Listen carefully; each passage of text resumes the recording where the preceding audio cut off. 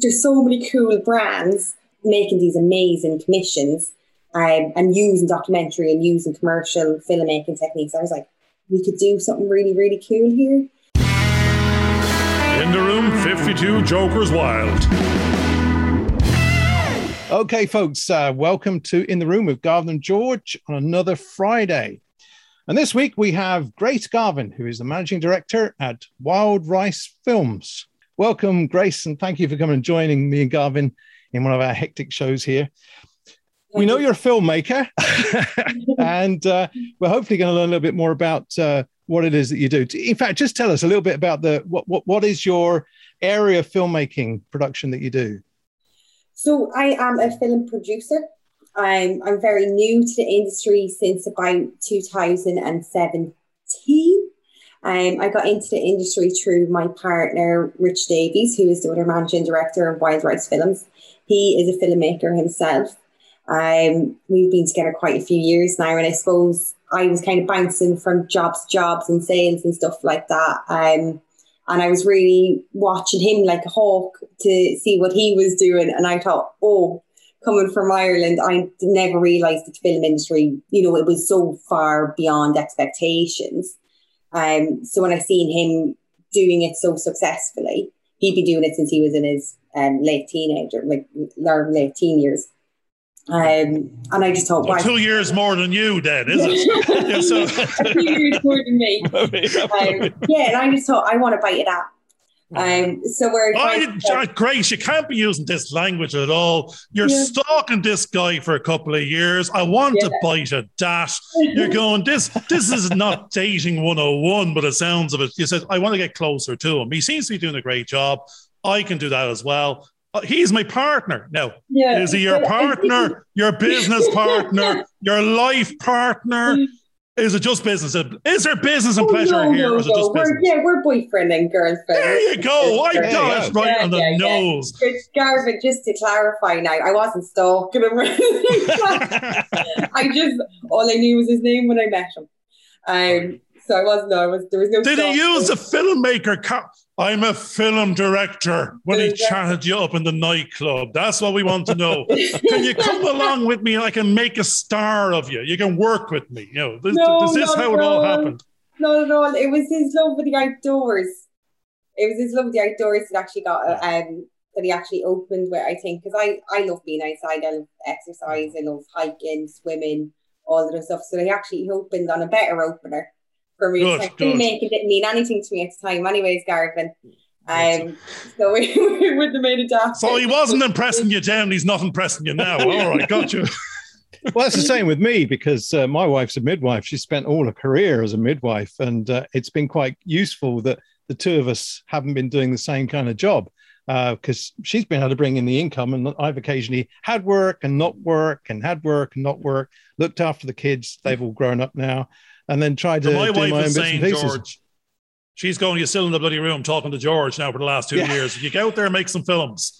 So now actually 92 episodes of what we've been doing. The universe, we believe in the universe and synchronicity. And we sort of mentioned this before the show started. There's no way you're getting away with your name. Not in a million years, not on a name like that. Grace Garvin. The only reason I nearly reached out to yourself, first of all, was going, no, I'm reading this wrong. She's got her the wrong way around. Garvin Grace is out there. Because actually that's who I would have been if I took my wife's name. I know a couple. I am under the thumb. I do wear the dress at home. She wears the trousers. I should have took her name at the wedding, not the other way around. So I would have been Grace Garvin. Or Garvin Grace. Garvin Grace. Her name. There you go. Now her name is Lorraine Grace. And I think you said as well, your second name is Lorraine. Yes. There's just too many coincidences here for amazing. Just too many. But okay, Wild Rice Films. What does tame rice look like? Where did you get the wild rice from as opposed to tame rice? Wild Rice is such a random name. It's supposed to be the filmmaker. His name is Rich, so it's R.I. and it starts with Rich. All right, good. He was a wild man of rock and roll. We're finding out the truth now. Yeah. There's no little rice sake anything. Actually, it's probably sake. You were drinking sake in a Japanese restaurant. That's where the name came from. A cherry blossom tree outside that we have nicknamed Jack or Saki, not Jackie. So what sort of connected you to you're saying how the film industry seemed to have plenty of work and you could see, a way forward, and you've chosen the role of a producer, which from the perspective that I've come from, editing and directing and camera and all that kind of stuff, that seems to be the most, I say dodgy, the most riskiest of jobs. You got the dodgy side right there, dodgy George. Side, It's definitely I've worked with a few dodgy producers in the past. I think that's what it is. It can be complicated, definitely. I think I'll tell you about what I previously used to do. So previously, I was always finding myself just plonked into sales jobs. So I was working for like Red Bull. That's where I originally started off my career. That was in London. Absolutely loved that. And the reason I loved all those little sales jobs that I had is because who I was working with, there was somebody different nearly every single day. And there was always something different to do. And essentially with the sales work into producing work, there is so many similarities because you're organising all the time, you're meeting people all the time. It's like event management. I nearly think of like producing in a way as well. Like there was a company I was working for here in Bristol, and we used to have to build little mini restaurants in like universities and stuff like that. So trying to like organise and choreograph that, it'd be a massive job like that you'd be working on. And so in many ways, I nearly think of producing as not only like aside before you even get to the storyline part of it and like the whole like concept of filmmaking. I nearly think of it as like you're like a wedding event planner or something. You're trying to choreograph, maybe something small groups of people or hundreds of people over the course of like a week or 2 week shoot. Actually, that's brilliant. Yeah. That's actually, we were only talking about that lately ourselves, going, it's a project. I'm an accountant. This is just a project. The product is a film. The story in the box. The amount of moving parts, it's tasks and activities. You get the team in place. You got a budget. You know what you want. You got to deliver the product. The product of production, the story in the box, is only a part of the machine. It's probably operations. What was nice to hear from yourself was you're the ultimate multi-hyphenate. You got to get the gig, you got to get the finance, you got to get the client, then you get to do the story, then you do the production, then you package it, then you deliver it onto someone else and sell it, and hopefully someone buys it. Now, in your case, I think it's nearly pre-commissioned.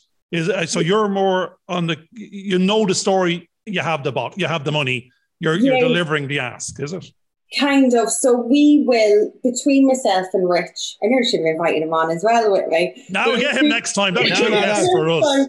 But between the two of us. We want to talk about him behind his back. It's much more fun. But no, between the two of us, we both have the skills in the industry. He has like fantastic skills behind the camera.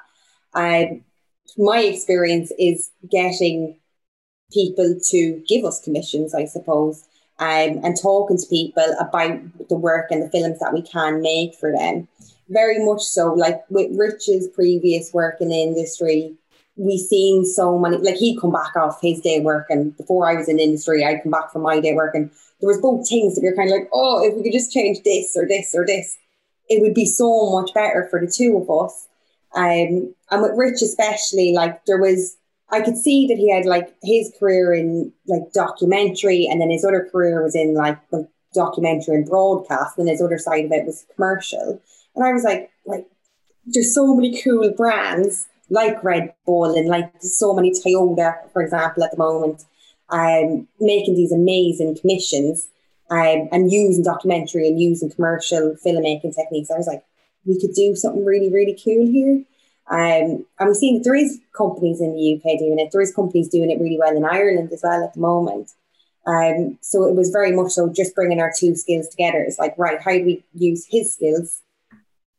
How do we that's how it's packaging. Yeah. You're doing what you're saying. You're selling a package of believability and a story of delivering on the ask. Then it's just getting yourself seen There's a lot of people doing it, but we're not worried about other people and what they're doing, because there's actually massive demand. There's growth and content demand out there is through the roof. You have no problem getting a job in the industry in the morning if you want a job working for like a big film or something, or a job in a production house. You're actually saying, we believe in our own skills. We believe we can get hired tomorrow by cinema, or I don't mean by cinema. We can go work for a Marvel production, or we can make a commercial for Red Bull, or we can make a documentary for ourselves for Channel 4. But it's all the same skill set. It's just which gig and which story. No, I was going to say, we've been talking about budgets and things because we've been looking at writers who are basically writing a script but don't know what the budget is, and then we're sort of kind of going, well, the budget's this, so you have to write it to fit that. How would you work with those aspects of your small or larger productions? So generally what we will do is we will pitch an idea. So we will start off nearly, like for example with Supermax, that's our baby still at the moment. We went to Supermax with an idea. And then they said to us, right, we love it. How much will it cost? We knew they had a checklist of things they wanted to hit. So we gave them a budget. Just obviously take back a little bit and stuff like that. So you have to cut corners a little bit. But how do we work with that? I suppose, sometimes as we're a young company, if I was going to say the God's honest truth, we bottle some of it. We work really bloody hard between the two of us. There's no real getting away from that when you're after starting. Like, we've only started Wild Rice Films in 2018.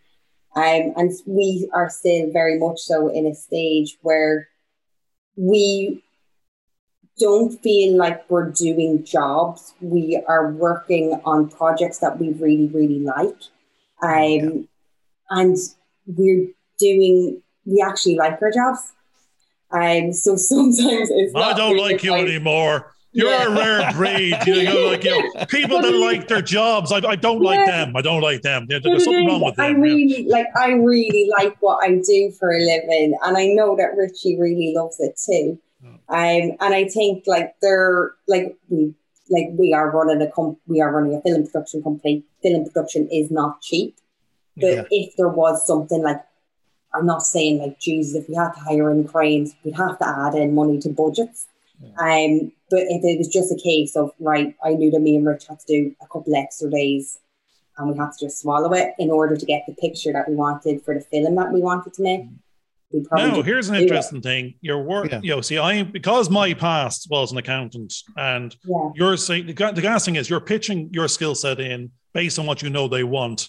Because there's an ask out there for Supermax, and you're going, I think they'll like this. I like the idea. I budgeted our days. It'll take us 10 days. We can hire a crane if needed be for this shot.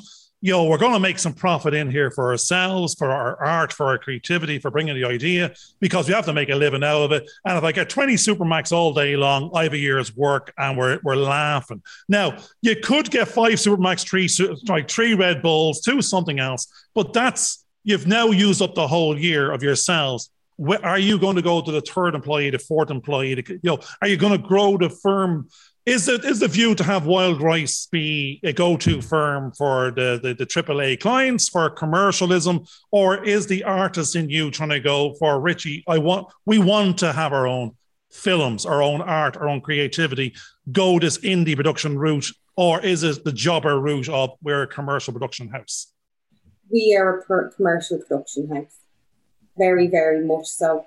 There is definitely things where there is an artistry side of it, and in the free time, they're always happening, but they don't take priority at the moment, and I can't see them taking priority, You have to have a job. Yeah. That's you're choosing to be lead. That's the thing. You can get a job in the industry, or you're choosing to pick the clients you want for yourself. Exactly. And build a brand around you. Yeah. And the clients that we work with are like brands that we really look up to, and we like what they stand for and stuff like that. And as I said, we like our job. We like the work that we do. But yeah, very much so. We are a commercial film production house. We do everything. Trying to think now. I suppose it's kind of mad when you think about it. yeah, very much so. We want to work with other companies. We like that is our priority. Yeah. And I suppose do you do your own editing? Do you edit your productions as well, yeah. or do you farm that out? No, everything, literally everything is done upstairs in our office. So ideas are, if we didn't have a green screen, it'd be down here on the couch. So ideas are made on the couch by the coffee table. Filming is outside, editing is upstairs, grading is upstairs, music is upstairs. Everything is. You're the ultimate multi-hyphenate. The volume, those jobs become silos if and other resources if budget allowed, and you had constant demand of client. So the thing is, you're building a new business. You're getting the clients, but you don't know whether they're going to be there again. You're hoping they're going to be there again next year on the basis of repeat business. Because you did one thing good, you can do it again. Or I got a Red Bull. That's my calling card to someone else to go, they believed in us. This is what we did. And we are attracting a blue chip client base on the basis of the last client you had in the door. Yeah. So it's good to see in your infancy, you're starting off. It's not you're starting off young. You're entering early in self-belief that I can do the same work for someone else, make them the money, or we can make it for ourselves if we believe in ourselves. Yeah. Exactly. And I think it's amazing. I think there's been a massive increase in young people starting in their own businesses and stuff like that. I think that is class. And I think it's very admirable for people to do that. I think, God Almighty, when we registered with Companies House, I think that was August 2018. I don't know, I was still working for another company at the time and I didn't have a clue. I never thought you could literally work for yourself. I thought it was this far-fetched dream, but it's actually really, really practical, and it's really feasible if you work really hard at it. And it does take a lot of bloody hard work and a lot of sleepless nights and a lot of stress and tears. Is that usually got to do with little brown envelopes, the little harps, and sort of stamps on it? It's actually most people. You love the work, but the work we talk about this on a regular basis. The bit that people forget is the compliance, the regulation, the certification, the tax man and hit. You think you earned that? No, half that's mine, half mine. It's and then it's not. It's even more than half sometimes. It's this. The great thing I see with yourselves is, it doesn't matter if there was the obvious thing outside happening in the last couple of years. It's easier to become self-employed. It's easier. The good thing is you set up as a limited company, not as a partnership or sole trade. You're protecting yourself. You're setting this separate, unique individual between you. The company employs you. This is a company we're going to brand, and it becomes separate to ourselves because most bigger organizations want to deal with the regulation, the certification, the entity, the insurance. If they believe that entity can deliver, Wild Rice Films can deliver, then it doesn't need to be you anymore. It's your team. It's your promising my team can deliver, and you can start growing. And you can start attracting finance and investment to grow based on the nature of the client you're attracting. You know what good looks like, which is great. You're saying Red Bull like this, Supermac like this, we know a team looks like. You're talking the perfect language. The project is. Can you have, if I gave you 10 projects in the morning, would you just fall over? Or would you start going, I know 15 people, we can staff up, we can subcontract X, Y, and Z. What we can deliver quality at a price is really what you're being asked to do, I suppose. Yeah. They're literally, I think it was only yesterday, because we're coming up to our end year accounts night, and the accountant said to me regarding the tax bill, I said, Jesus, when I seen it. And he goes to me, look, at one way of looking at tax bills, it goes, you only pay them if you're making money. Yeah, that's it. Yeah. And I think, do you know what? There's probably the first year we broke even, we made a little bit of money, and, thankfully the years preceding our first year in business was a lot better. So some accountants like tax bills. Our accountant like to see it this year. But I think, if somebody landed in with us with 10 projects, if it was 10 projects to the same standing of the Supermax project that will be released next week, or the Historic England one that was a couple of months back there in February, there's part of this podcast is pain and gain, and I know the gain is the RN productions are like, I love them. And we know they do really well online. I know that the public likes them. It gets good engagement and it gets good interactions.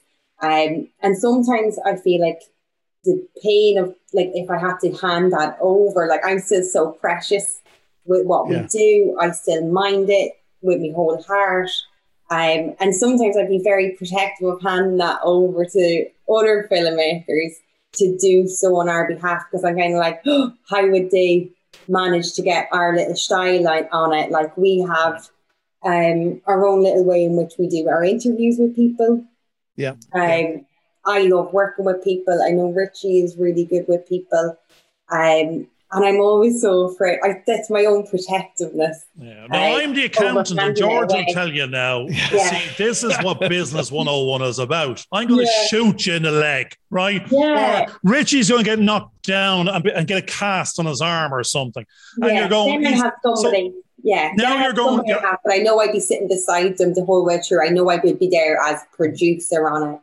Now, there's this weird thing. You're now told the language. Your job is not to be the job. Your job is to manage the job. Your job is to empower everybody else and make sure it's to equality. And equality is the brand Wild Rice Films. Yeah. So therefore, everything is processed. That's why the big guys want to know, you guys aren't in a car crash. You don't get put out. I'll give you X million worth of budget of business is what they're saying. You've got our agency or whatever you want to call it. That's what you're looking for. But what their accountant in the background is saying, are they insured? You know, are they tax compliant? Can we sue them? Can we sue them if anything goes wrong? Now, after those questions, they go, are they any good? Do they have a good team? And, you know, is there continuity? Because what the bigger guy, I remember during the last recession, all the staff were laid off from the Guinnesses and this and that and the other.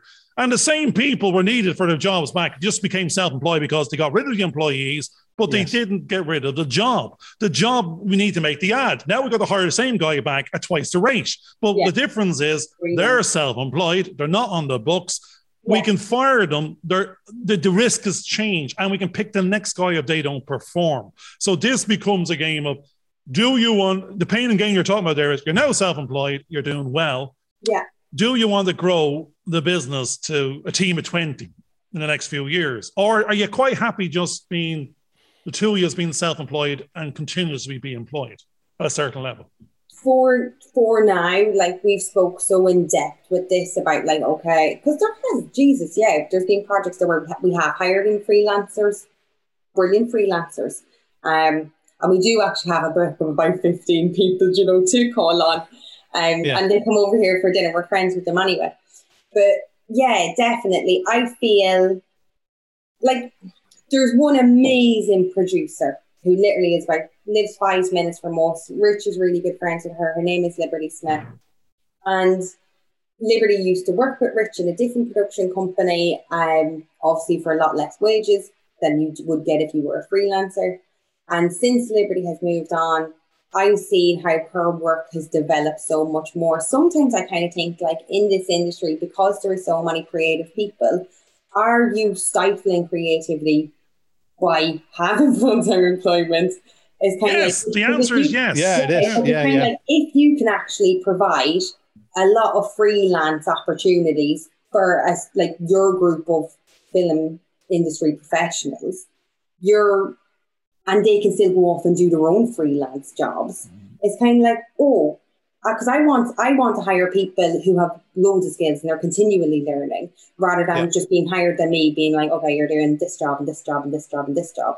Like, I want people who will come to me. You want to mix and match. That's the thing. Mix and match. Yeah. But then you're back to the same conversation we were having earlier on about our go-to mentor panel. We were saying we have 5 DOPs and 6, sound guys. It's all about, I said, they're all freelancers, but one could be working on Star Wars, one on Game of Thrones. They're not available when your gig comes in, so it's about, as you said, having those 15 or 20 go-tos that, they're of a quality and a standard that you're going, you measure them beyond the friendship being, I can trust you to deliver a standard I can pay you for. I'll pay you your premium, but I trust you. that you're going to deliver this quality. And therefore, you're part of my go-to team. I think of you.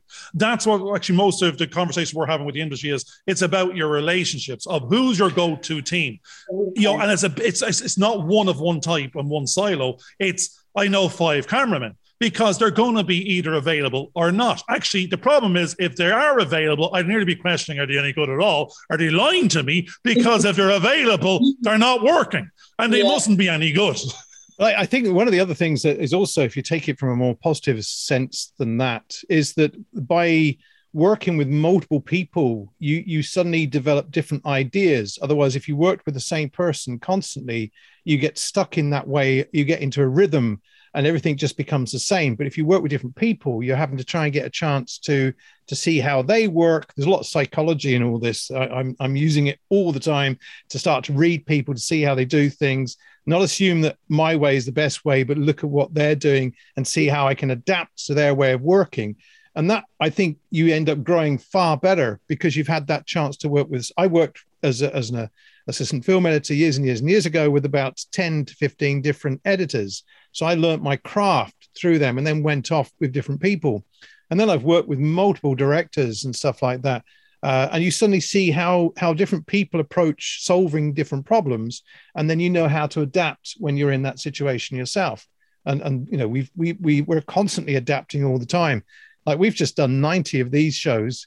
And in the middle of it, I'm the editor putting it together or doing stuff, trying to work out camera angles. And then I would do multi-camera stuff. And I've done that on my own. And we've also made a couple of feature films. I'm repackaging something I did 12 years ago because it's taken a long time to get to a certain point. But the technology has now got to a place where I can now realize some of my ideas that I couldn't back then, you know, especially with some of the graphics I'm trying to do. So that cross-pollination with different people becomes such an important part of that process. But one of the things I think that would be interesting is, do you have a map of where you hope to get to over the next 5 years? You're nearly talking business planning 101 there, George. Your mission statement, your 5-year plan. What's the 5-year plan in 2 months? Does that matter? Or does that matter? That's the other thing. Or you're happy to be living in the now? Yeah. Oh, God, no, lads. There's definitely a 5-year plan. I think they're like, I know people are like, oh, 5-year plans, whatever. But no, there's always a 5-year plan. So 2018, we set one. And like, what we knew that we really wanted to do and what we wanted to spend our money on was the best equipment, the best cameras, the best sound gear, and the best people to help us kind of along our journey. So exactly, freelancers, hiring, like Liberty Smith, that producer that I've already mentioned. So much of my skill set I have learned just through like shadowing her. And it's by hiring these people. So we really, what we've said for the next 5 years that we wanted to do was we want to become self-sufficient. We wanted to grow Wild Rice Films to a place where we were able to really keep up with the big boys who had been in this industry a long time. Mm-hmm. And we want to be able to really work hard to I suppose, invest in ourselves and invest in our equipment. That is it. Now, there's a strange thing. The accountant in me is coming back out and going, people used to come to me with their 5-year plans. We're going, okay, that's great. What's the 5th year? Can we do that in 6 months? Because, you know, most of the time we build it in based on natural organic growth of taking on risk and being afraid and go, oh God, I might have 2 customers. I've got 4. We'll grow from 1 to 2 to 3 employees. But if you have the mindset and you believe in yourself, then most of the time the plan is usually based on I can't afford it because I don't have the money, but you could attract investment in if the plan was based on resources and just you've got something to offer. There's a return on investment. That the business of film is the problem we're having when most people are coming to us with their productions is they're coming with the bill of all the jobs and going, I need 47 million customers to view this damn thing to pay it back. And that's number 3 in Netflix. And they made a loss. So you're going, but you're talking about you want to grow a business to create 2 sustainable jobs of yourself and your partner, that you're well paid, that your team, that you're not totally, you know, overwhelmed, but there's a constant continuity of recurring income of client, that you're constantly doing 12 projects a year, 1 a month of a certain scale. But the thing is, if you could accelerate that and do it in the next 12 months. Would you? Can you sell the story of the plan of Wild Rice Films to an investor to see you as the next go-to agency under your model of how you do it, the team you're involved with, the fact you can attract that business away from the bigger players that have all these people with jobs? Because you're actually a hybrid virtual. I'll plug it in when I've got it. The costs aren't mine, they're someone else's. You don't need offices and equipment. They're the client's bill anyway. You can charge them for it and hire it on the day. Yeah. It's such a difficult one. I think the only... I don't even know what the question was there. Don't worry about that. No, don't. No, it's kind of, I think the question is about, what you're asking is like, do I want to bring Wild Rice Films to a place where I have employees? And it's kind of like, oh, right now the answer is no. But like, I know in the next couple of years, like me and Rich want to move back home. We're currently in Bristol. I want to go back. I'm from Donegal. I'm from Bundoran. But I want to live in Sligo. Sligo's where I want to be. You see, this is what I was remembering that conversation. I was going, right, the price of property is moving 12% per annum now in Ireland. If you want to get here, you need to go back and actually go back 2 years and come back, because the weird thing is you can work anywhere on the planet with the same client base if you're in Donegal and Sligo in the morning. Yeah, you can be living your dream there and have lower running costs and not need as many customers, because the catch-22 is we're trying to figure out how to afford to be somewhere else in year 3. And actually, by the time we get to year 3, the deposit on the house, I need 4 times it. So I need to put more pressure on myself. It's to have the whole holistic plan of what does success actually look like. It's living in Sligo with 6 clients remotely. A view of Ben Bulbin. Not too far from the beach. You know, like there's some good fish and chip shops there. I know the fish and chip shops there are pretty good. Right, we're going to work on this. We're going to accelerate that plan. But I know, like, you know, like the work doesn't change. That's just the work. Work doesn't change. Most certainly doesn't change. But like, I'm a young woman. There will be a time when I obviously want to start a family, when me and Rich want to start a family and stuff like that. And then is when I would want to make sure that we're self-sufficient enough that we can replace myself with somebody that we trust. Yeah. And I know how hard I work. We might need 2 people. That's the problem. You're doing 7 jobs. We keep on underestimating the budget. Yeah. No one is doing those hours. No one will ever do the same hours as a small business owner. Let me reassure you though that because I've actually worked through having 2 young sons who are now in their one's in their 30s, and we've got grandchildren now. But things do adapt when your needs require. So you don't have to give up things that you thought you might have to give up. You know, that's very important.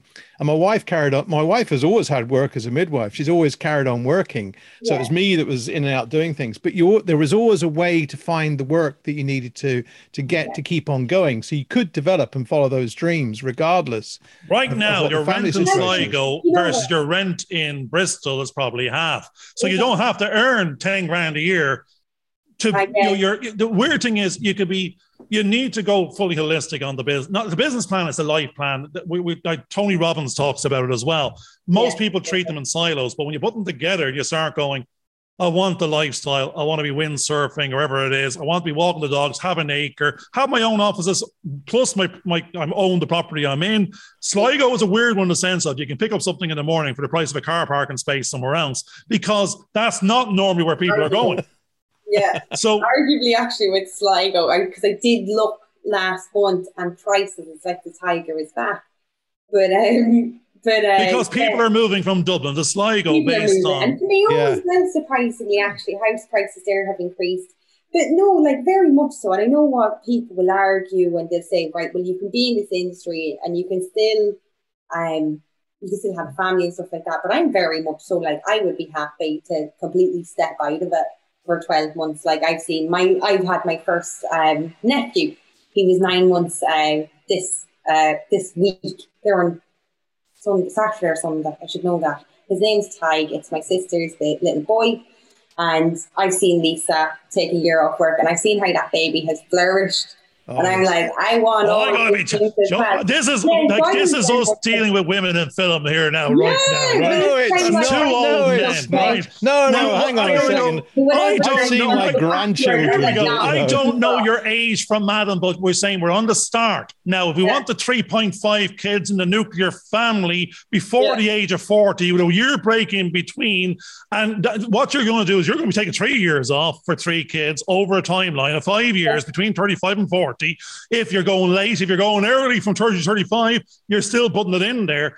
Richard is going, my hair, he's probably, he was, I don't know where he's bald or is not bald, but it's from this conversation in this podcast, he's going, I have 3 kids now in a 5-year timeline, she's taking 3 years off. I've got to do 3 jobs. You need to be earning, and the bills, the wage will drop, the bill demands will go up. So the strange thing here is your business needs to be bigger, faster in the 5-year plan. The only thing with it, Garvin, and I think like my siblings all have excellent jobs. Like there's a psychologist, there's teachers, there's solicitors.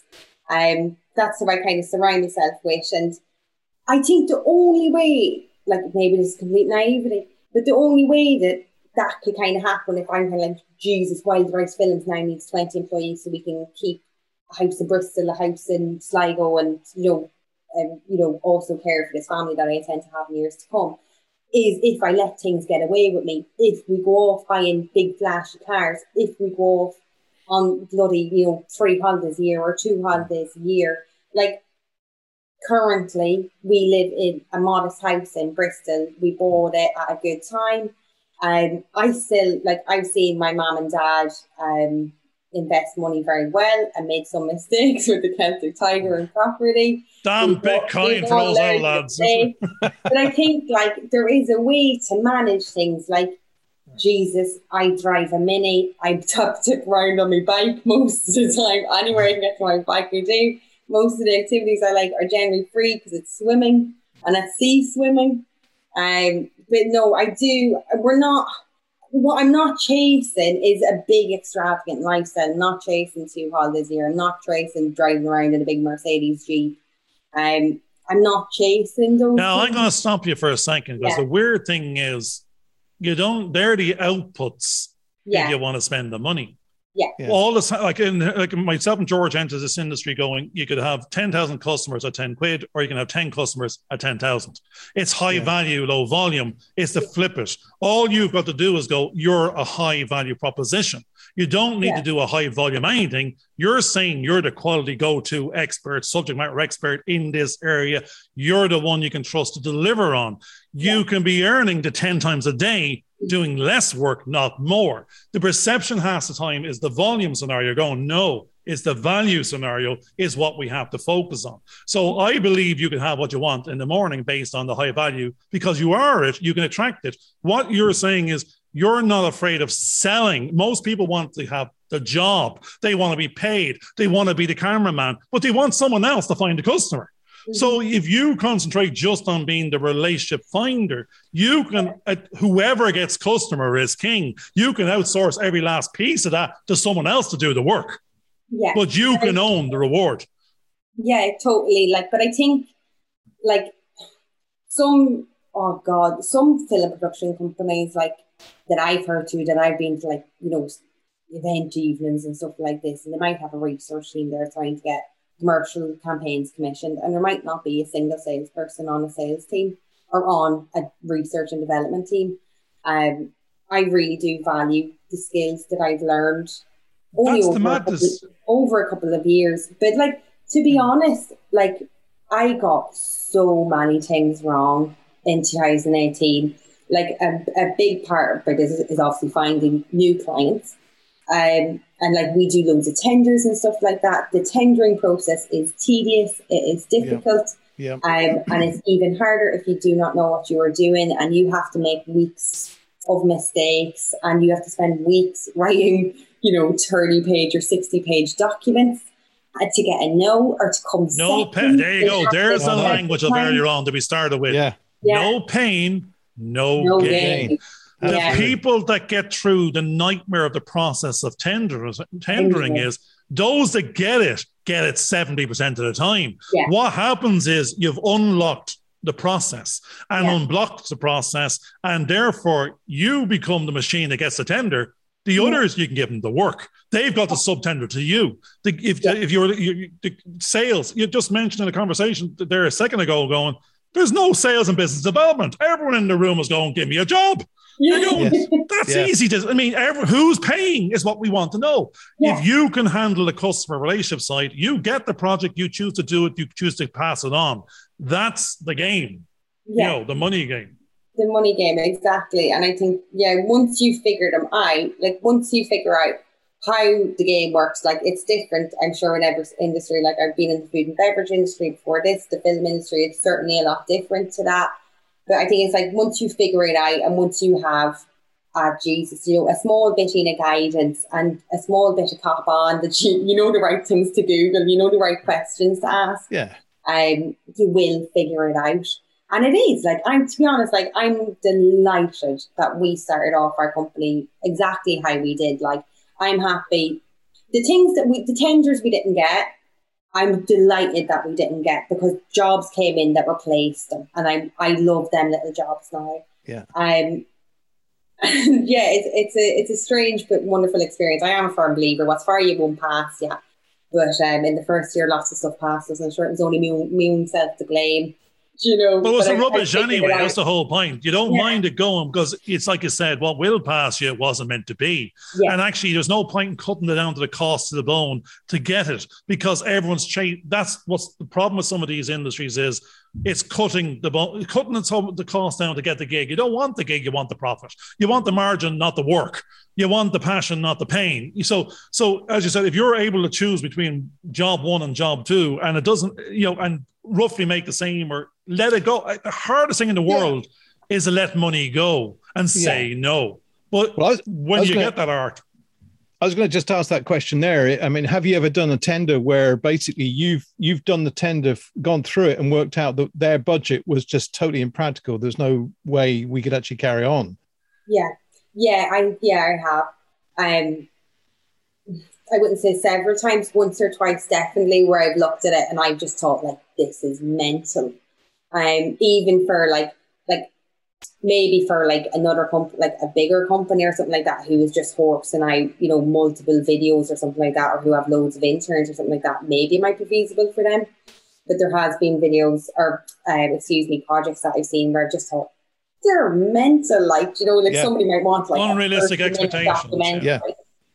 For a couple of times, and it's like, look at me, not a chance. But I would never message that company and be like, are you mad? Like, I made that mistake. I'm always doing that. I'm going, you're off your head, lads. You're literally crazy. But no, I literally just go exit. I'm like, I always ask my wife that. I mean, she talks to me in two languages, like what she obviously, I think she said, no, I thought that, but didn't say it. But she tells me what she thought, and I took it as she said it. I go, that's great. But geez, these people need you to be that honest with them, because they keep on doing it. Did you say that? No, I thought that, but I said this. No, I have the opposite filter in Georgia. Tell you, no, I said that. I thought the opposite. You're not meant to say that on your outside voice. No, absolutely. But you do. They need to hear they're off their head. They're taking the piss. Divide the rate into, they're working for minimum wage. You're better off working in little. You can't have those expectations. I don't know.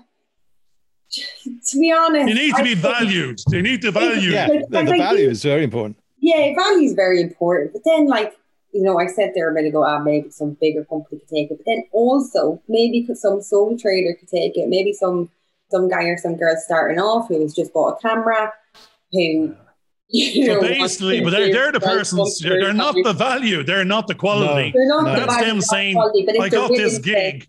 If they don't get any submissions, maybe they might have to consider it. Well, I know that I've worked with a number of students, because I ran an HND course in creative media production at one point. And what I was actually saying to them was, because they were asking, how do you write a budget for some of these things? And I said, well, look, go to Bectu. Bectu have all the rates, and you can work out the rates. And if what you're seeing there doesn't match up to the budget they have, you shouldn't be doing it. especially if you're sacrificing something else.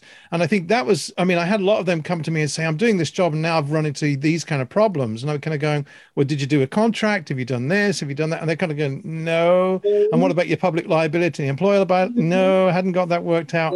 And they were kind of going, oh dear. And I started off with one group towards the end of it, where we basically said, look, you need to buy a car, a house, and rent a room. And when you get in with a partner, you need to double that. And if you've got, your expenses from college, paying all your fees, you've got to work all those in. And if you can't afford to pay all those things and go out and enjoy life, then you shouldn't do that job. And that's something that they really did start to begin to understand.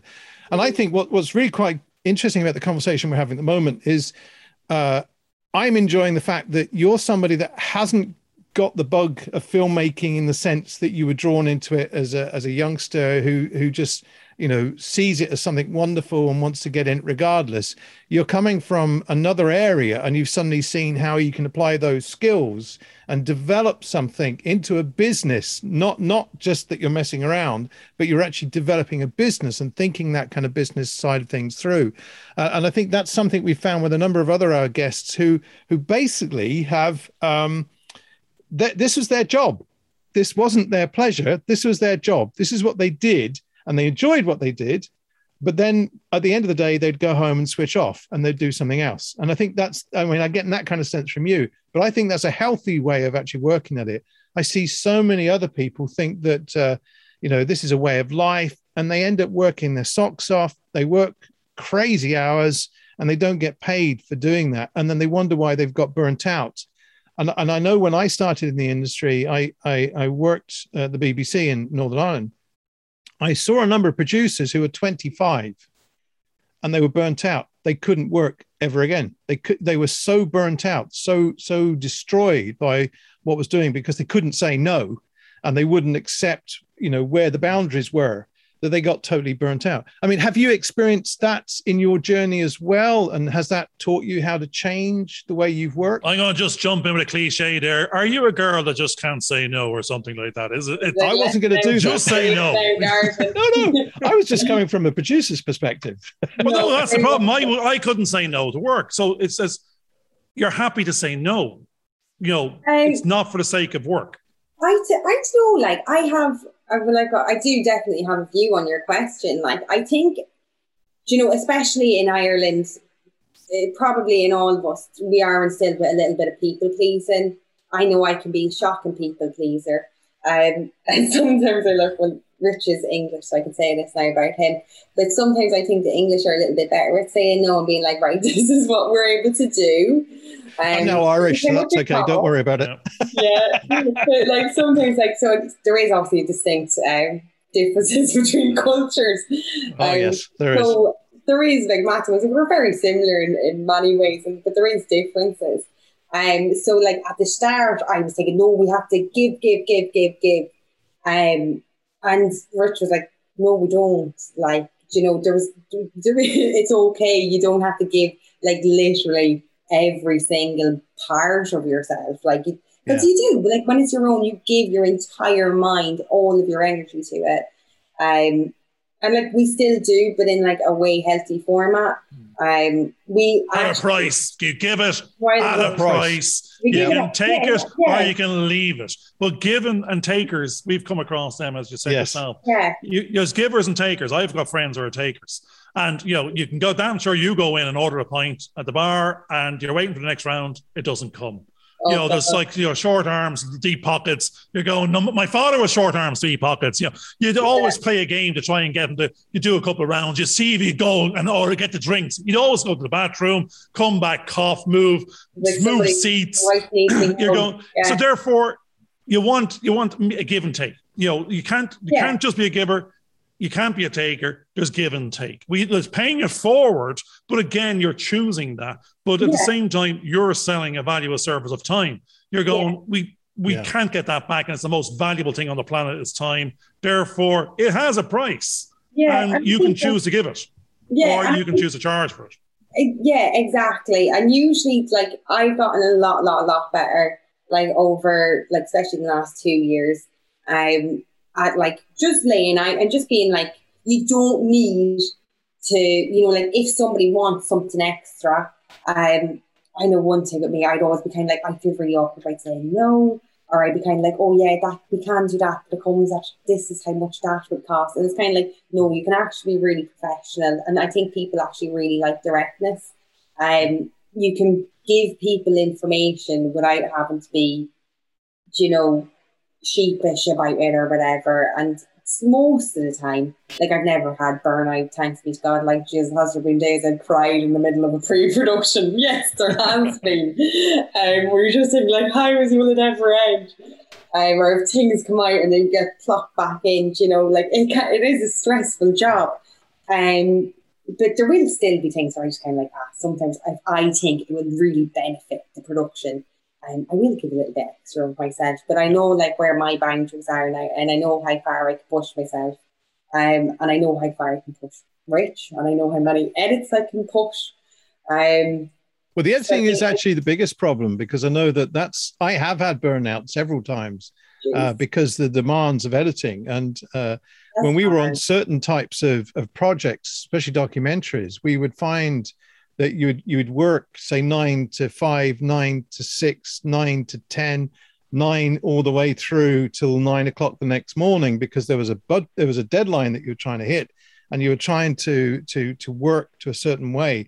I mean, I remember working on one project where I finished at 9 o'clock in the morning because I'd worked all the way through the night and the previous night. And I actually sat there for 4 hours because I couldn't get out of the chair because I was so fatigued before I could actually drive home. And I went, I'm not doing that. And then I worked on another project where the producers had a deadline of the following Tuesday, and this was the Saturday. They hadn't done what they said they were doing. They got 5 hours of material to cut down to 30 minutes, and we had to work 42 hours. Now I demanded a particular pay rate for that, but it wasn't worth it because I couldn't work for another week because I couldn't sleep.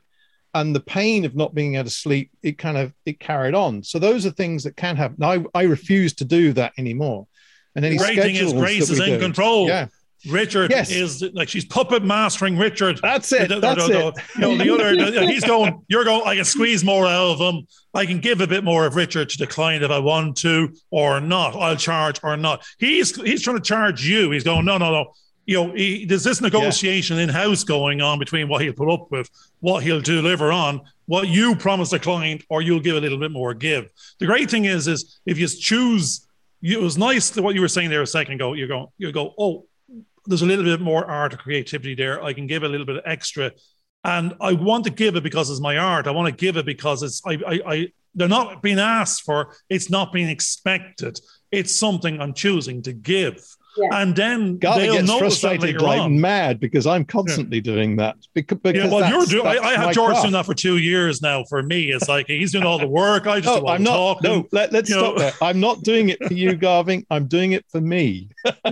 Garvin thinks he's my boss. He's not my boss. I have him hypnotized into believing he's doing it for himself, and that's the best way. Oh, that's it. It's. But again, the great thing is what you were saying is the client always wants to see what was given beyond the ask, where you went beyond. That's where you get your pay raises and work. Normally you're getting paid X, but when you went beyond, that's what gets you the bonus, or that's what gets you the pay rise. That's what gets you the promotion. But when that just becomes part of we'll just move up the level, and that's now expected next time. That's where you can't keep on getting this stretch. It doesn't exist.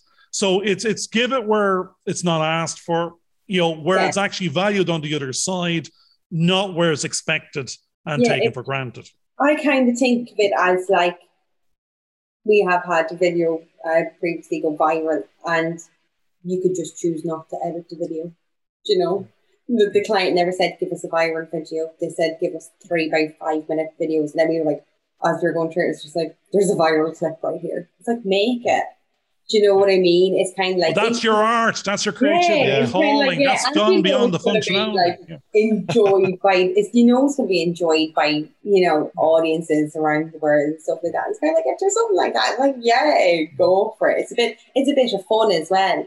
But I do think, like, how we balance it here is kind of like, right, if Jesus, I don't use edits as collateral, you know, when we're setting budgets and stuff like that. Generally, there will be a set agreed amount of edits that we will do, and then there will be a timeline. Should the introduction of new edits be introduced, that has to be discussed with the client. I think I respect Rich far too much to have him in that room. Like, there is sometimes, George, where like I'd be getting up in the morning, like I get up past 7 religiously, and I come up and like he's still there. And I'd be like, what are you doing? Like, would you go to bed? And sometimes I don't know, is it different when you're editing something like for broadcast telly where you're kind of like, right, I've got a deadline, this is on telly at this day, to when like, oh, I just want to, he loves his footage and he's really proud of his work. And he's kind of like, oh, but if I just put that piece there and I just put in this sequence here, and then like, oh, sometimes I see with him, like, he'll just get drawn, like, what's the word? The great thing here is you're talking about the art and creativity overtaking the functionality of the minimum viable product of 80-20. You're going 80 the client paid for X. The expectation was that was done 5 hours ago. I am now in 5 hours of art going, no one is asking for this. No one's paying for this. The audience won't even know this. Yeah. It's a 1 minute ad that's going to be redundant 5 days later. It's weird in the sense of, there's an art calling. George does that. He does 7 hours of work. Then go, no one asked for it. No, he was enjoying himself. But no. I mean, see, there's a professionalism, because the thing is that you can see certain things that most people that aren't tuned into it wouldn't see. But you can see a process, and there's an opportunity for you to get that in there. So you will spend the time to do that. Other times, what's happening is the technology is what's causing you problems, and you're trying to fit something to move. I mean, if an editor's good, you won't know it in the film, and that's what most people are trying to do from an editing perspective. They don't want you to know that they're there. They want you to get so sucked into the story that you won't know it's happened. But if the edits don't work, then you'll notice the editing and you'll start talking about the editing. Whereas if the edits do work, you'll start talking about what the story was telling you, and you'll pick up only on that, and you won't even notice the editor was there. So a good editor is someone that basically disappears in their art form and you can't see them. But that takes a bit of effort and takes a bit of work to get things right. And sometimes I've worked on projects where the camera work was so bad that you kind of the client couldn't afford to go and reshoot. And I've managed to edit it together in such a way that there was an art form produced. But it took a lot of figuring out and craft work to get that to happen. And I saved the day. Okay. It was, George saved the day. And absolutely. It's 32 years now he's been using that one. He saved that day, and that was brilliant. Oh, no, I saved the day multiple times in that 37 I'm going to jump back in because Grace said, the weird thing is, in the last statement you said, the client didn't ask for it. We found a viral something. And now, I guarantee you and your sales technique will be going forward, look at this viability we delivered for our last client.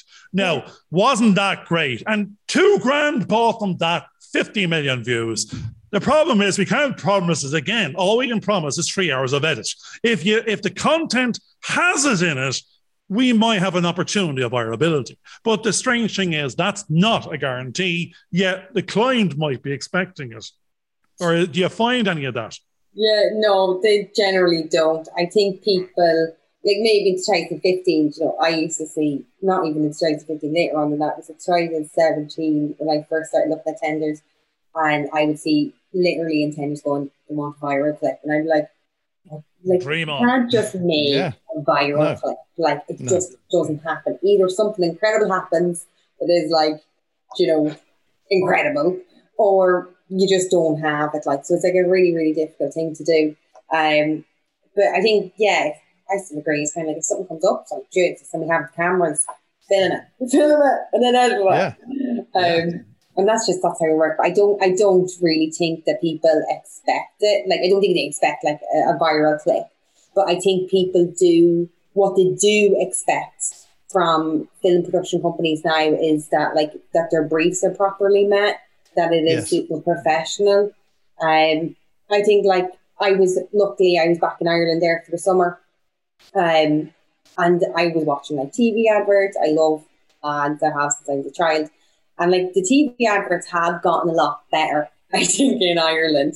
And I think that there is an expectation when people are hiring production companies that's kind of like, right, we need to be able to match, like, I don't know, supermarkets, for example, like, right, if I was Super Value, I need to, definitely match Centra or Aldi, as loads of ads at the moment. So I think there's that keeping up with the Joneses between companies at the moment. Brilliant. So it's back to the story within the story of the weird thing is commercialism. Commercials are now becoming micro movies. Yes. And half the time you don't even know it's an ad. Yeah. And you're actually going, what company was that an ad for? I mean, there's a few of them they knew have to tell you afterwards, this was Coca-Cola, by the way. You're going, which I love that. I think that is like the coolest thing. And like we obviously haven't made it, but like the one that I am just loving at the moment, it'd be like a dream client for us would be Toyota. Their content at the moment is literally class. They have this campaign at the moment called Nothing is Impossible, I think it's called. And like you have no idea it's them until the very last minute. Yes. But it is. Yes. It's stylish, it's glossy, it's polished, really quality storylines, beautifully shot, beautifully produced. I think people enjoy watching them.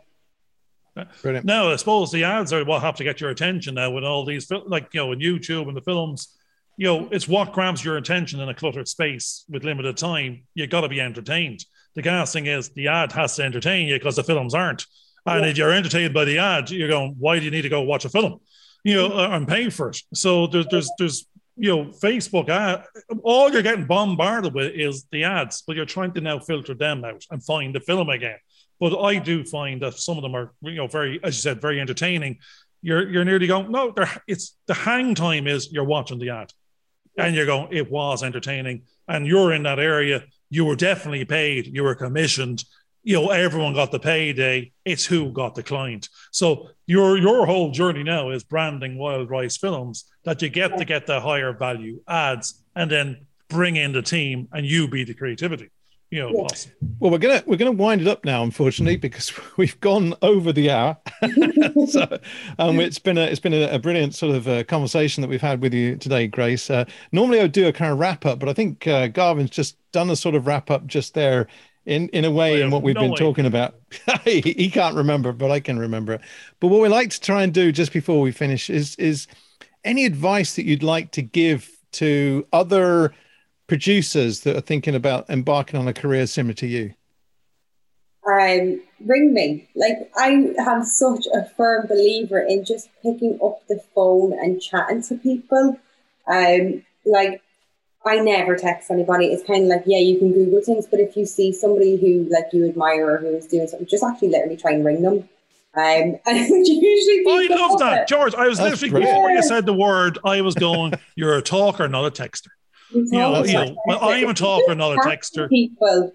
Yeah, and it's kind of like all this stuff, like with social media, it's connecting everybody. But like we wouldn't have known anybody if I probably didn't message you about something that moved Sligo in the film industry, I don't know, last year.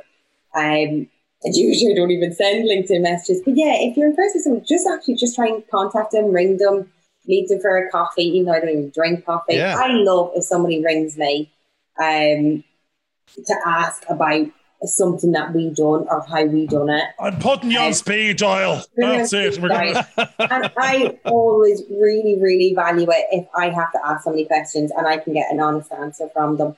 Where it's not like, oh, they're a competitor. It's like, oh, help us out, mate. I will help people out if they want help. So I see putting that like, yeah. Make friends and influence people. That's it. Create relationships and influence people. That definitely. There's lovely like like that. We're here. Yeah, we're lovely people. Ring us anytime. Yeah. Grace, thanks very much for coming along onto our show. And hopefully you'll come back again sometime in the next few months and have another chat with us and share your experiences with us, which I think would be fantastic. So I think, folks, we'll leave it there because I think that was a great way to kind of finish. So thanks very much for listening to the show. And for Garvin, if you'd like to say cheerio.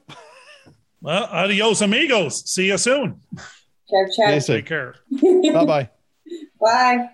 Hope you enjoyed this video. Please subscribe and click on the bell for notifications.